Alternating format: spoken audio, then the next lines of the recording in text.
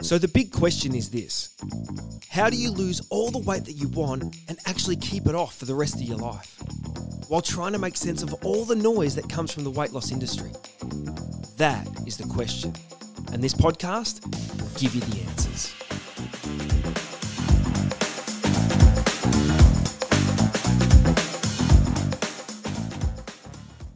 G'day guys, and welcome to the next episode of the Weight Loss Secrets podcast. My name is Baron Grant and I'm wrapped to be with you for another day, another tip, another idea, something, anything that's going to help you to be able to lose all the weight that you want and keep it off for the rest of your life. And as always, my podcasts are brought to you by Ditching the Diet, where you can get all the info that you need to be able to lose all that weight and keep it off. So just head to ditchingthediet.com. You can download a copy of my book. You can book a call with me. You can get on one of my programs. I can help you on your journey to long-lasting health and happiness. Because I think when we lose the weight, we feel in a better space, more confident. We do feel a lot happier with where we're at. So jump on, have a look. Now today I want to talk about, I guess every topic in weight loss is controversial, but because everyone has differing opinions. But I want to talk cheat days.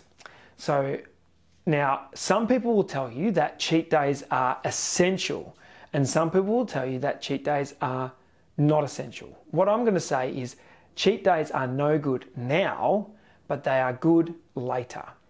Now, let me explain my concept of that. But before I do, when you look at cheat days, everybody talks about, well, not everybody, lots of people talk about you need a cheat day to shock your body. I wanted to dispel that myth right at the start. You never need to shock your body because there's no such thing as weight loss plateaus. And that might be controversial in itself. That could be a whole nother podcast. But there's no weight loss plateaus because if you continue to do the right things, you will lose weight all the time. You'll get plateaus when you're working with someone who doesn't know what they're talking about.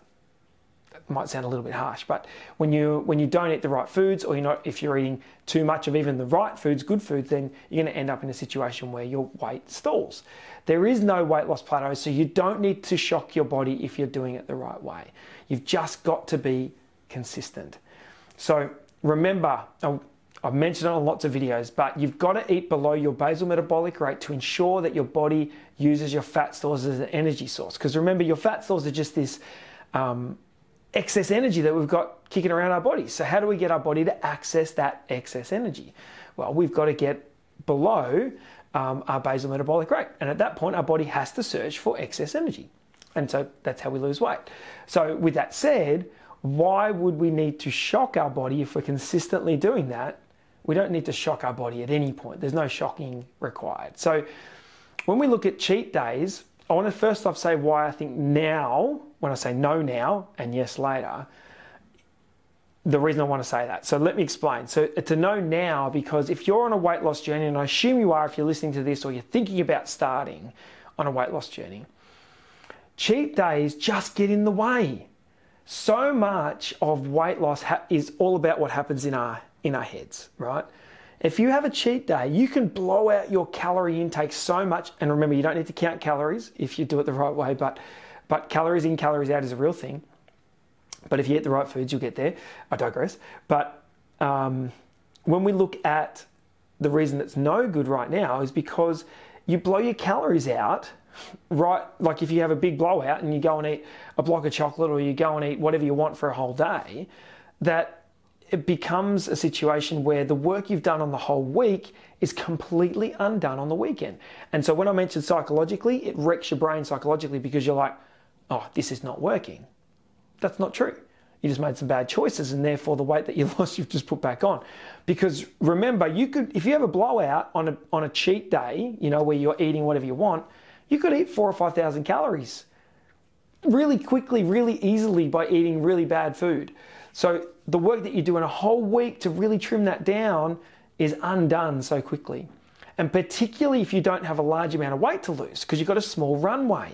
So if you're, you might be at 69 kilos or 70 kilos and you only want to lose 8 or 10 kilos, well, your BMR is not very high. So therefore you've got to eat pretty clean to be able to get that weight down. You go and blow it on the weekend, it's all over. So cheat days are not great on your weight loss journey. You've got to be 7 days on the right program, the right structure, the right food to get your calories low enough to make any meaningful difference. And remember, weight loss has to be pretty fast, because if you're losing weight too slowly, you quit. So you've got to do the right things to keep it ticking along. So a blowout on the weekend stuffs that all up. And so some people subscribe to the theory of a cheat meal. Well, my experience with that, when people are on a weight loss journey for that period of time to get to where they want to be, maybe you've got 20 kilos to lose. If you have a cheat meal turns into a cheat day, turns into a cheat weekend, turns into a cheat week, turns into a cheat month, right? And that's the challenge with cheating on your journey on the way there. So I'm a believer that right now, if you're on a weight loss journey, you're about to start a weight loss journey, don't set yourself up for slow loss. If you set yourself up for slow loss, you'll quit, because we don't have the patience to sit on a process and be not losing weight day after day, week after week. If you get on the scales and you've lost 200 grams for 3 weeks in a row, you will quit, because that is not inspiring at all. If you're not losing a kilo plus consistently, now you might lose 500 grams one week and 1.2 kilos the next, but that sort of average of getting up around a kilo or more per week, you're going to quit because it's not inspiring. So cheat days end up consuming too many calories, and when we do that, we end up consuming too many carbs and sugar generally as well, because that's the go-to cheat food, right? If it's a cheat food, you want to eat pizza, you want to eat chips, you want to eat pies, you want to eat whatever else. And when we do that stuff consistently, once a week, you blow out all the work that you've done in the week. So that's not such a good approach, right? So not for now. No cheat days for now. But I'm a big believer that you've got to have cheat days. You can call it cheat days. You can call it just balanced eating. You can call it whatever you want. But I'm a big believer that once you get to your goal weight, you can eat really clean for 5 days a week, and then 2 days a week you can eat, when I say whatever you want, you still have to be, thoughtful and mindful about the food that you're eating. But you can eat, you can have a pizza or half a pizza or whatever it is if you've eaten really good during the week. But that's because you've got to a point, you've already done the weight loss, and you've got to a point where you can live between a weight range. And so it might be that you're living between 64 and 66. And if you eat really good during the week, you can balance it out with some different meals over the weekend, because you can increase your calories. That's going to make your calories down low during the week, and they're going to lift on the weekend, and you end up, net gain loss. You might put on a kilo and then lose it again over the course of the week and the weekend. So that's how you can sort of balance it out. And I know lots of people that I've worked with have gone down that path where they go 5 and 2, 5 and 2. But you can't do 5 and 2 until you've done 7. You're going to go 7 days, 7 days, 7 days, 7 days, 7 days until you get to where you want to be. Then you can balance it out. 5 and 2, 5 and 2, 5 and 2. That's okay.